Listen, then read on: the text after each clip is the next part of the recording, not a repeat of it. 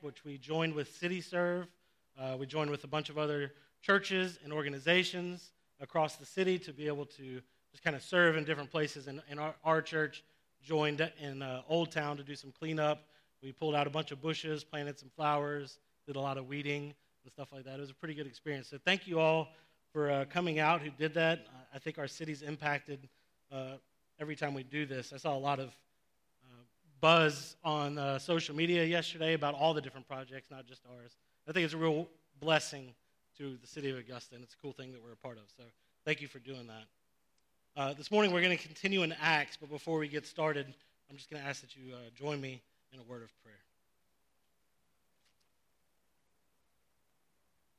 Our Father, we thank you for this morning. We thank you for this time together. I thank you for this people that you've called together to be witness of who Jesus is, to have Jesus made known to us by the work of the Holy Spirit. Lord, I pray that through your Spirit this morning, you'd be stirring in our hearts, that you'd be opening the eyes of our hearts, that we would know what great love you have for us, and that great love that you have for us would call us to go and tell everybody, to love everybody, and to confront some of the places in us that would where we don't love. Or would you just deliver good news to us so that we would love like you love and that we would live like you live? I pray that you would say what you want said, that you would have each ear hear what you would want it to hear, and that your Holy Spirit would be at work in each of our hearts. We pray these things in Jesus' name. Amen. So the question this morning that I want to ask is, what if God calls you to a place that you're not allowed to go? Like, what if he calls you to a place that makes you uncomfortable? Or what if he calls you to a people you don't like? Or to a people that you don't like to be, that wouldn't want to be associated with? What if he calls you to a people that you don't relate to? Like, are there places where you won't go? Maybe you don't realize it. I want you to think about it. Are there places where you won't go? Are there people you will ignore? You remember Jonah from the Old Testament. God called him to arise and go to Nineveh, a place of Gentiles, a people Jonah did not care for. And Jonah knew that God was good and that God was gracious, and that if Jonah went and preached God's name to them and made God famous there, that God would save them. And Jonah wanted no part of it. And the question is are there places that you want no part in taking the gospel to? Are there places are there people to whom we're unwilling to speak? Are there people we're unwilling to be with? If you're honest, are there people you would just rather let die than have to go and be with them? If we at Redemption Church are honest, I think we have some prejudices that would keep us from going places with the gospel, would keep us from going to people with the gospel, with the good news of Jesus. We may keep them covered up pretty well, but I believe this morning that God wants to confront the prejudices that exist in our hearts. So this morning we're picking up in Acts chapter 10, verse 1 through 33, as we keep moving in our series called Church on the Move, just taking Acts chapter 8 through 12 as we've been going through the entire book of Acts throughout this year. So if you want to turn there, it's Acts chapter 10, verses 1 through 33, and I'm going to read this scene. Now this whole episode kind of actually goes all the way into chapter 11. I'm going to divide it up, and I'm going to cover this first part this week, and next week we'll cover the next part. So read this with me. At Caesarea, there was a man named Cornelius, a centurion of what was known as the Italian cohort, a devout man who feared God. With all his household, he gave alms generously to all people and prayed continually to God. About the 9th hour of the day, he saw clearly in a vision an angel of God come in and say to him, Cornelius. And he stared at him in terror and said, What is it, Lord? And he said to him, Your prayers and your alms have ascended as a memorial before God. And now send men to Joppa and bring one Simon who is called Peter. He's lodging with one Simon, a tanner, whose house is by the sea. When the angel who spoke to him had departed, he called 2 of his servants and a devout soldier from among those who attended him, and having related everything to them, he sent them to Joppa. The next day, as they were on their journey and approaching the city, Peter went up on the housetop about the 6th hour to pray. And he became hungry and wanted something to eat. But while they were preparing it, he fell into a trance. And he saw the heavens opened, and something like a great sheet descending, being let down by its 4 corners upon the earth. In it were all the kinds of animals and reptiles and birds of the air. And there came a voice to him, "Rise, Peter, kill and eat." But Peter said, "By no means, Lord, for I have never eaten anything that is common or unclean." And the voice came to him again a second time, "What God has made clean, do not call common." This happened 3 times, and the thing was taken up at once to heaven.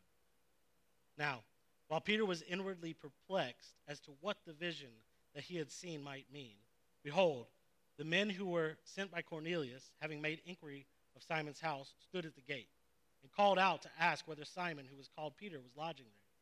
And while Peter was pondering the vision, the Spirit said to him, "Behold, 3 men are looking for you. Rise and go down and accompany them without hesitation, for I have sent them."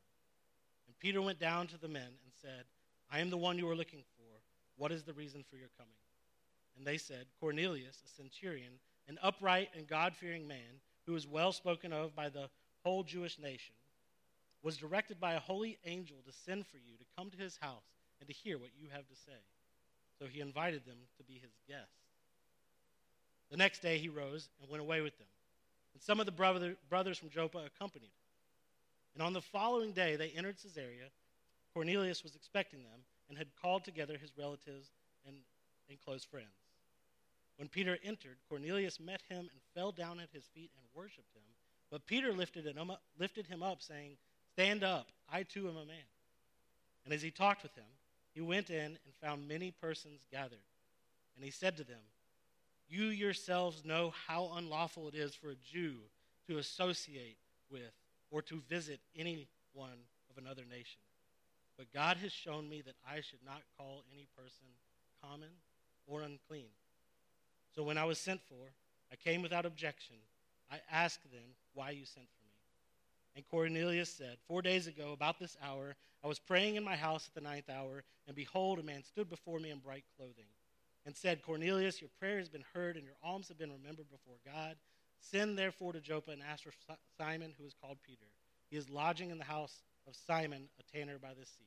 So I sent for you at once, and you have been kind enough to come. Now therefore, we are all here in the presence of God to hear all that you have been commanded by the Lord." This morning, we're going to observe two things about the work going on in this story, about the work happening in this episode, about the church on the move in this scene. And we're going to pull 2 principles out as well for Redemption Church. But right away, I want to first address 2 common misconceptions about this passage. Because I think that before we can get on with drawing out what God has for us in this passage at Redemption Church, we need to flip this thing upside down. Or maybe we need to flip it right side up, but it's got to be flipped. We need to address these 2 common misconceptions we may have about this story. And so the first misconception is this. It's that we might think the story is about how we can eat whatever we want to. Right? Because we know, many of you know, that in the Old Testament there's a bunch of things that God's people can't eat. And today we eat many of those things. And this is kind of like the story we go to for the justification of what we're allowed to eat. This is where we go. But this is what I want us to hear. But what Christians are allowed to eat is not the primary message of this passage. What Christians are allowed to eat is not the primary message of this passage. And that's the misconception. Sure, food is addressed here. To some extent, food's addressed here, but it's not the primary message of the passage. I want to read you something from commentator Willie James Jennings. He writes this. He says, "We are the inheritors of histories that have imagined the entire world through scenes that mock this moment and acts." Imagining God to be actually saying to man, look here on the unknown world and take all you want. But Peter's not being asked to possess as much as he's being asked to enter in. Become, through eating, a part of something that he did not imagine himself a part of before the eating. This new eating grows out of another invitation to eat, one offered by his Savior and his friend. This is my body, which is given for you. And I want us to think just like over the narrative that we've been going through in Acts. If you've been with us for some time, if you think as we've been going through Acts and like unfolding this story, the Holy Spirit, what's about, right? The Holy Spirit's coming. He makes witnesses into Jerusalem, into Judea, into Samaria, and to the ends of the earth, to all people. That's what the narrative has been going. That's how we're following this. Acts 1:8, just kind of following that outline. And what we've been discovering is that this whole narrative is primarily about the advancement of the kingdom, right? It's about advancing the gospel message to the ends of the earth. That's what Luke's writing about. And if it's all about advancing the kingdom to the ends of the earth, just consider this with me. If it's all about advancing the kingdom to the ends of the earth, taking the gospel to the ends of the earth, wouldn't it be kind of strange for Luke to unfold what is actually the longest episode in the entire book, as it goes even into chapter 11 next week? Wouldn't it be strange for him to unfold the longest episode of the book of Acts just to make an aside note that we can all eat barbecue now? Right? That would be kind of a weird, that doesn't make sense. He's a pretty good writer. He's doing some good stuff. He's unfolding something. It's a long, weird aside if he goes there. It's not about that. It's about the kingdom advancing to the ends of the earth. Now, of course, if the narrative is about the kingdom advancing to all peoples and to the ends of the earth, then cultures are going to start bumping up against each other, and there's going to have to be some stuff that's dealt with, like what we're allowed to eat and what we're allowed to wear, and whether grown men need to be circumcised in order to be a part of this thing. We're going to get to that in the next few chapters as well. So the food thing is dealt with here, but it isn't the main point of the narrative. That's a long way to say that. The food isn't the main point of this narrative. That's misconception 1. Misconception 2. I think we may assume that Peter knows what's up when he's going to Cornelius, right? Like I think we tend to suppose that Peter and the other apostles and the early church already could see where this whole thing was going. They knew Acts 1:8, right? That wasn't in existence. They didn't know the verse. But Jesus had said, this is what's going to happen. The Holy Spirit's going to come. You're going to be my witnesses to Jerusalem, Judea, Samaria, and to the ends of the earth. And we just kind of assume that they understood, okay, that's how this thing's going to play out. We're just going to go on it. And we think that they understand it, that they get it, and that they were all on board and that they're going after it and they're on the mission. But I'm not totally convinced that that's true. I think they're being faithful, but I'm not sure that they're convinced, or I'm not convinced that they totally know where this thing is going and totally get the whole scope of what Jesus is doing with his kingdom. Last week, Reggie talked about how God just keeps interrupting lives and keeps surprising his people, how Jesus keeps surprising his people. And I think this scene is yet another interruption, another surprise. Think about it. As soon as Peter hears God tell him in verse 13 to kill and eat a sheet full of animals, some clean, some unclean, all of them unclean by their proximity to one another, Peter turns around and says, by no means. Like, I've never eaten anything common or unclean. And then the vision is repeated 3 times, and then when Peter's in the house of Cornelius a couple days later, having thought about this a good bit more, Peter says in verse 28, God has shown me that I should not call any person common or unclean. So having an understanding of the vision, Peter obeys the Lord and enters in with those he once thought unclean and common, those who once would have made him unclean just by being in the same proximity as them.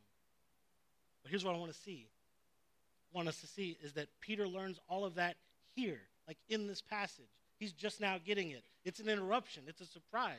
He's just now getting a grip on this. He wasn't in Joppa looking to spread the gospel to Gentiles because he knew all the next steps to take or he knew the mission and he had a plan.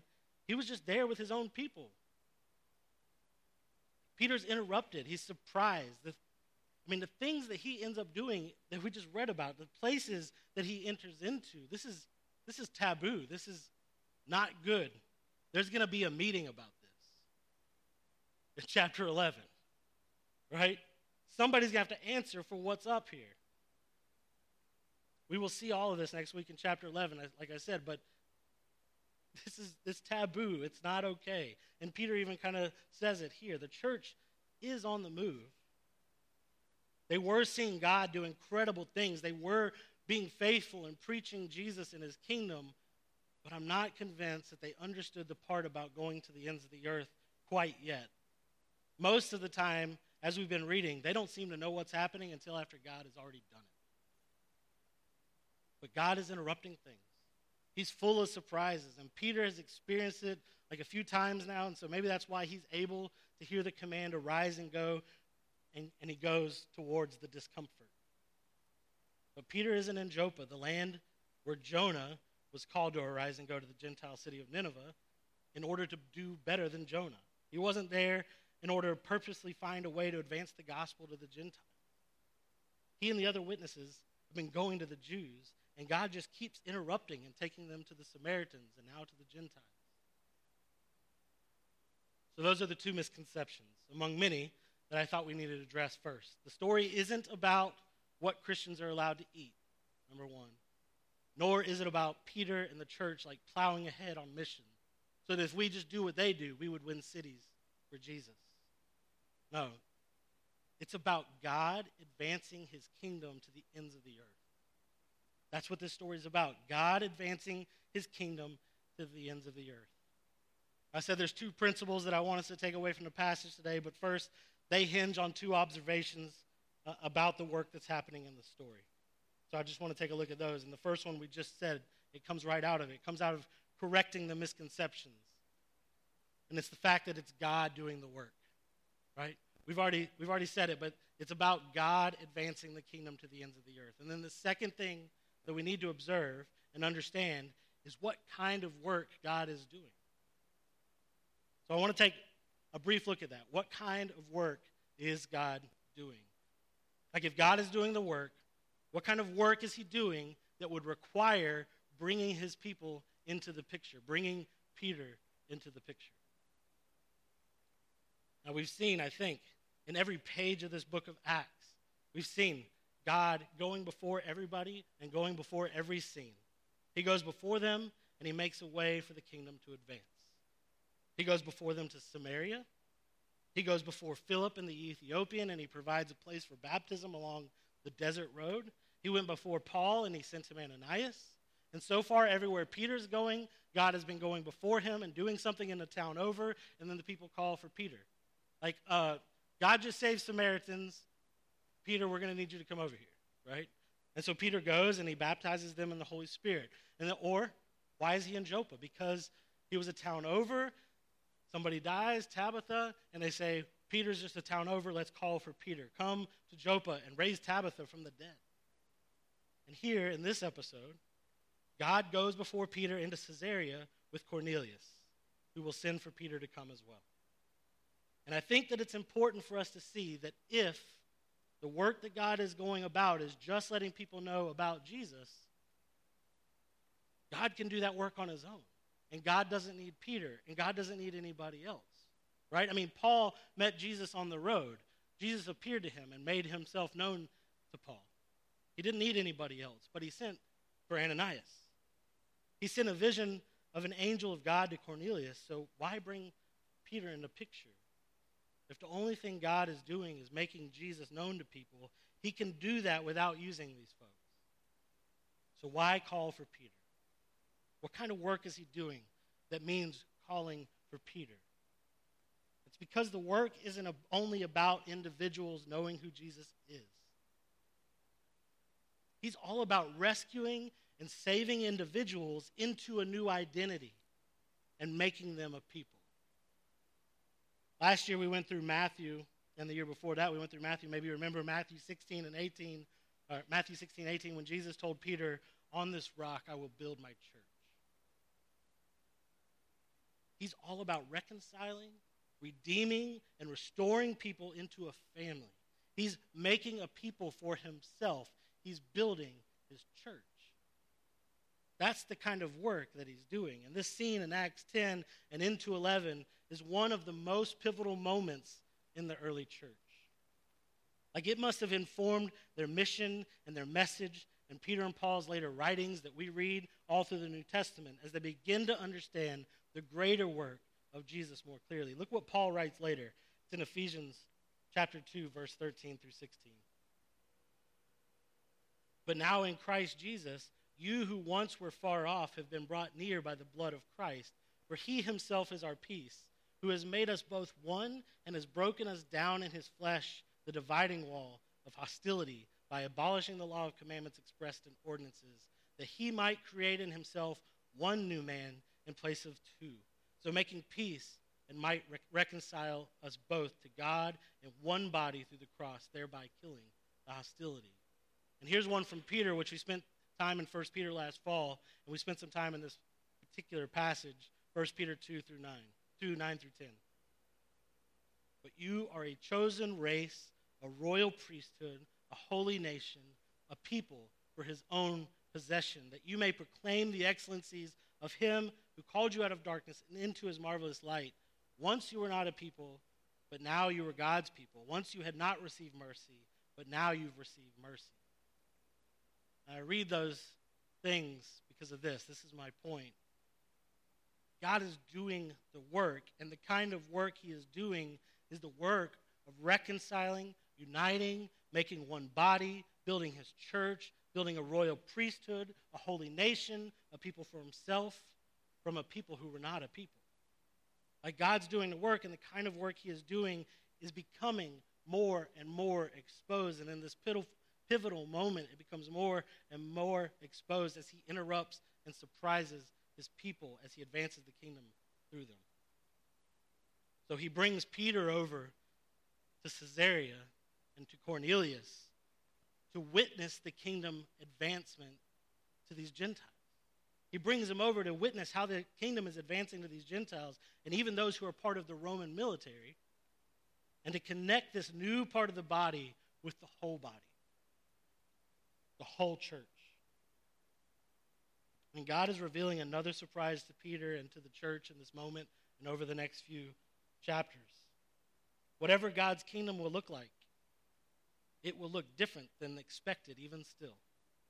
It won't be a kingdom against the people of the nations. It will be making a new nation of all peoples from all nations. And so I say all that because whatever principles we pull out from this text, from this passage, will have to be in line with God who does the work and the kind of and the kind of work that God is doing. So there's two principles that we'll move into quickly. Ajith Fernando, commentator, says that verse 28, Acts 10, verse 28, is the most pivotal message of the passage. And I agree with him, and I want to just read that with you. Verse 10:28 says this.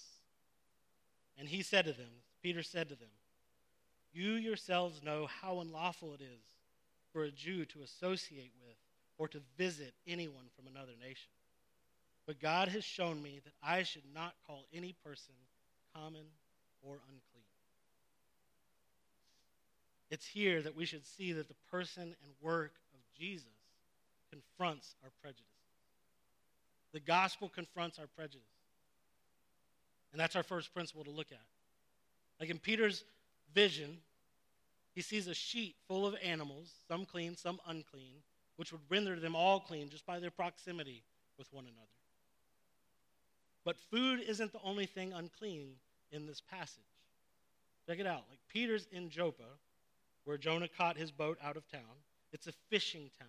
It stinks. The house he is in is that of a tanner, right? So there's animal hides and animal skins all over the place.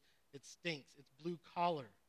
And to the likes of Cornelius, the centurion of the Italian cohort, and to the likes of Theophilus, who Luke is writing to, in that class, it's sort of not where you'd expect to find something great happening.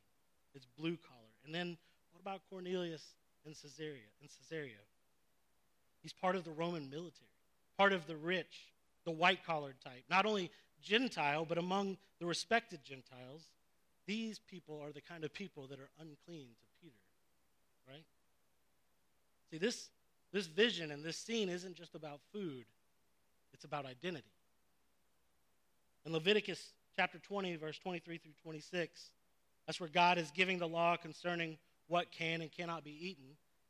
He says this, just after talking about like laws against sacrificing children and laws against all kinds of sexual immorality. He says this. And you shall not walk in the customs of the nations that I am driving out before you. For they did all these things, and therefore I detested them. But I have said to you, you shall inherit their land, and I will give it to you to possess, a land flowing with milk and honey. I am the Lord your God, who has separated you from the peoples. You shall therefore separate the clean beasts from the unclean, and the unclean bird from the clean. You shall not make yourselves detestable by beast, or by bird, or by anything with which the ground crawls, which I have set apart for you to hold unclean. You shall be holy to me, for I am the Lord, for I the Lord am holy, and have separated you from the peoples, that you should be mine. See, this isn't about the food, it's about identity. It was about separating his people from the things that were like tied to the sinful ways and the crooked worship customs of the other nations. Things that might tempt and lead his people to worship other false gods and false idols. They were not set apart in this way to create a prejudice, but to identify Israel as God's people and to help them stay centered on God as they were sent to spread his fame.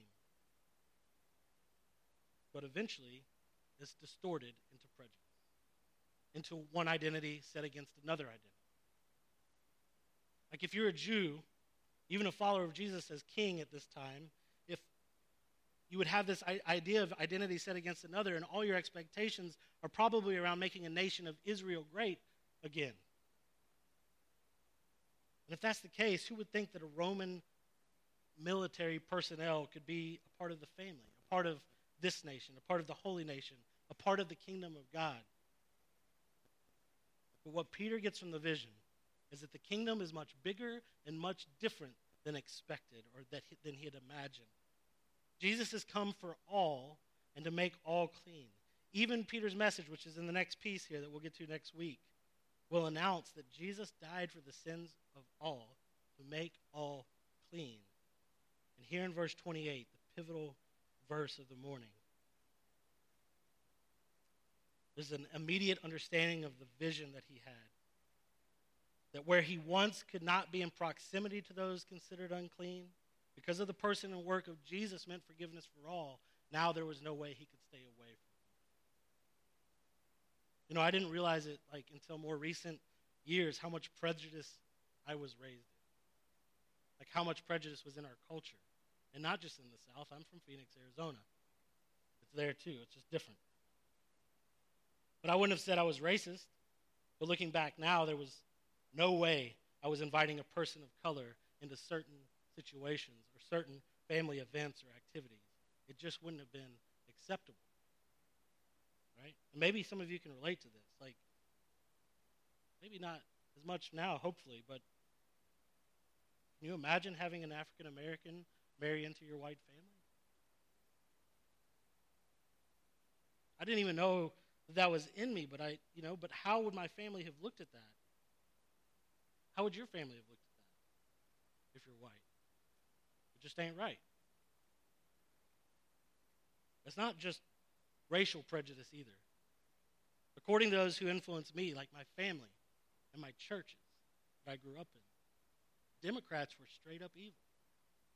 All they want to do is abort babies. I'm serious. So we weren't eating with them. We weren't associating with them. There better not be any Democrats in our church. Not now, then. You know? If so, we might have to go back to Matthew 18 and do some disciplinary action. But we didn't eat with them. We didn't hang out with them.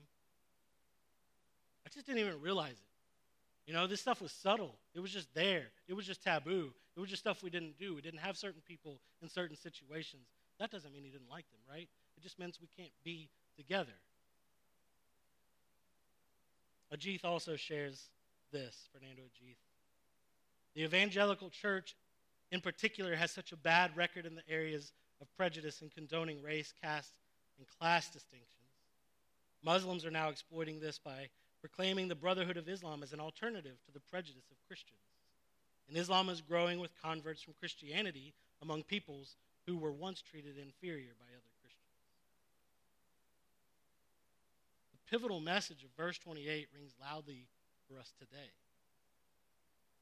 God is doing work, and the work he is about is making us one people and making us together ministers of reconciliation, peacemakers.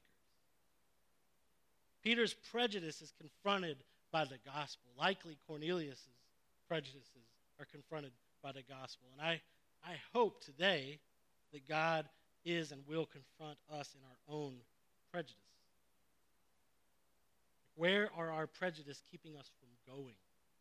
Who are our prejudices keeping us from being with? Who can't we eat with? What establishments are out of bounds?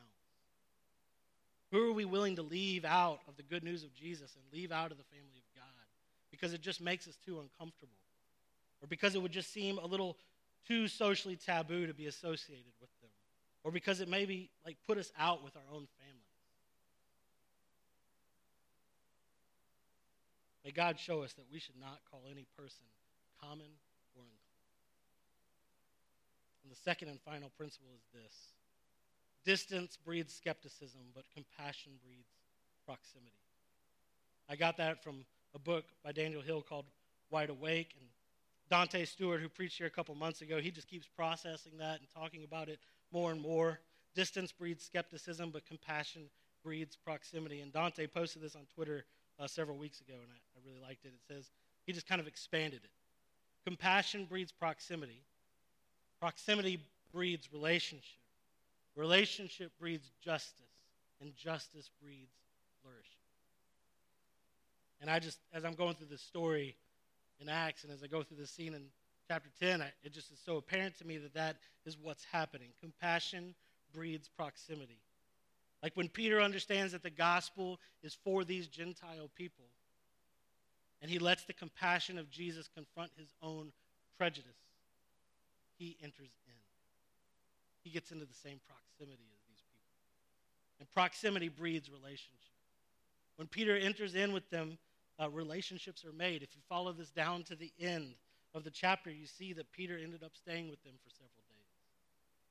He doesn't just pop in, say what he needs to say, and get out. He gets to know them. They get to know each other. There's a relationship. And that relationship breeds justice. And like I said, there'll be meetings about this. This will become clear as we go through Acts and as we get into the next couple chapters. But from this pivotal moment in these relationships, justice, that's right relationship with one another, is beginning to become a reality between Jew and Gentile Christians. And fourth, justice breeds flourishing. And the church is on the move. The kingdom of God is advancing even to the ends of the earth. It is flourishing because of what God is doing here in this moment and in these coming moments. But its roots are in a compassion that breeds proximity over allowing a distance that breeds skepticism to remain. This is what Jesus did. Paul in Philippians 2, 4-8 says, "Let each of you look not only to his own interests, but also to the interest of others. Have this mind among yourselves, which is yours in Christ Jesus, who though he was in the form of God, did not count equality with God a thing to be grasped, but emptied himself by taking the form of a servant, being born into the likeness of men, and being found in human form, he humbled himself by becoming obedient to the point of death, even death on a cross." Jesus came to be with us who were unclean, to bring us into the family of God. And my hope this morning is that the Holy Spirit would open our eyes to our own prejudices, that would keep us distant and keep us skeptical of others. That he would give us a compassion that would send us to be with the very people that would make us uncomfortable. Not just because it's the right thing to do either, but because I think that there's something really good there for us. There's something really good there for us. There's always something good in obeying Jesus. But I believe we're missing out on the fullness of the good news if we aren't experiencing being identified with people we would never have been identified with before. That's something huge to be able to experience. What joy is stored up for us in befriending people we never knew we could befriend. What joy is stored up for us in being united with people we're not supposed to be united with. So I just want to challenge us with something very practical this morning. I want to challenge us, Redemption Church, because we've been praying all year that God would make us a diverse congregation of believers, representative of our community, united by Jesus Christ. We've been praying that prayer, and I know you've been praying it with us. We've been praying it together on Sunday mornings. And I want to challenge us to put some feet to that prayer. Like Peter had a vision of a sheet, like a tablecloth filled with animals, and a command to eat. And it was about not just what Peter could eat, but who he could eat with and belong with. So I want to challenge you, I want to challenge myself, and challenge us very practically to eat with somebody you would not eat with. Just want to get it real. Give us something to really do. Somebody representative of those you might tend to ignore. Somebody representative of those you've not wanted to go to. And don't have dinner with them to confront them or to debate them, but to listen to them and just to get to know them. Just enter in to proximity with them. I know this can cause some discomfort. Even the idea of making an invitation, of going to find somebody to invite, that seems kind of weird. But you got somebody. There's somebody you can invite over for dinner or invite out for dinner or whatever it looks like. But it could be discomfort. It could be uncomfortable. But it will put us in the shoes of like the soldier and the slaves who stepped into the tanner's house in Joppa, into that blue-collared city, into a people who they do not belong to. And they stayed with them and they ate with Peter. It'll put you in their shoes, and it'll put you in the shoes of Peter and his companions, where you walk in the door of someplace you're not supposed to be, with the confidence that God is in the business of flipping the script. So I challenge you, eat with somebody different than you. Make the invitation this week. And if you need to eat something different to be hospitable, do it. Enter in. Don't call anyone common. Don't call anyone unclean. And don't go with your guard up. Let it down. Listen and learn and get to know a person. And I know that some may have a problem having a person of color at the table, but many would also have a hard time eating with a Trump supporter or with a Democrat. Maybe downtown is challenging for you. We've been talking about walking toward downtown intentionally, right? Maybe it's weird for you. Maybe there's some challenging places for you. Maybe people who hang out down here seem weird, or maybe it seems dangerous because you just got that downtown stigma, or maybe it's something else like that. But you need to get in proximity to these people if we are going to walk toward them with the gospel of Jesus. And the good news of Jesus is that through his death and resurrection, he has made a way for the forgiveness of sins, which stands between us and God and us and each other. And he's unifying us as one. He is making us a chosen race, a royal priesthood, a holy nation, a people for his own possession, that we may proclaim the excellencies of him who called us out of darkness and into his marvelous light. Once we were not a people, but now we are God's people. Once we had not received mercy, but now we have received mercy. We're going to move into a time of response like we do each week. The band will come and they'll lead us in worship, and we'll sing together. It's time for you to reflect, to pray, to even ask God to begin to expose some of your own prejudices that would keep you from going places or to people with the gospel. And during this time, we'll also take up tithes and offerings. There's a basket in the back where you can put those as an act of worship as well. And then each week we also take communion together, so you can come down each of these kind of corner aisles. There'll be people serving on each side. You can tear off the bread, dip it in the wine or juice, and remember the body and the blood of Jesus Christ, who came to forgive us of our sins, who came to break down the barriers that are between us and God and us and each other. And remember the gospel. Jesus Christ is our Savior, and Jesus Christ has called you to be his own. So we come and remember that, and we proclaim it to one another. So if you're a Christian, whether you're a member here or not, we invite you to come and take with us. If you're not a Christian, don't take it, but hear what we're proclaiming. This is for you. Jesus is for you. And if you'd like to pray with somebody, we have somebody in the back that can pray with you. And there's also a prayer table where you can put prayers in if you'd like to, so you can utilize that. Would you pray with me? Our Father, I thank you again for our time together. I thank you for these people. I thank you that even in this room, we are a family of people who have no business being family. Like, you've already made us a people who are not a people through Jesus Christ. Through the good news of Jesus, like, our sins are forgiven and we're able to be in relationship with one another. We're already experiencing it. I pray it, Lord, this would taste so good that we'd want it to go further. I pray, Father, that you expose prejudices in us. Expose where we would ignore people, not go to people. Expose where we're uncomfortable. Expose where we would rather let people die than go and be with them. Cause us to repent. And cause us to turn and follow you and experience something better. And that is that you're making us a family with all people. You're reconciling all people and all things to yourself, Lord.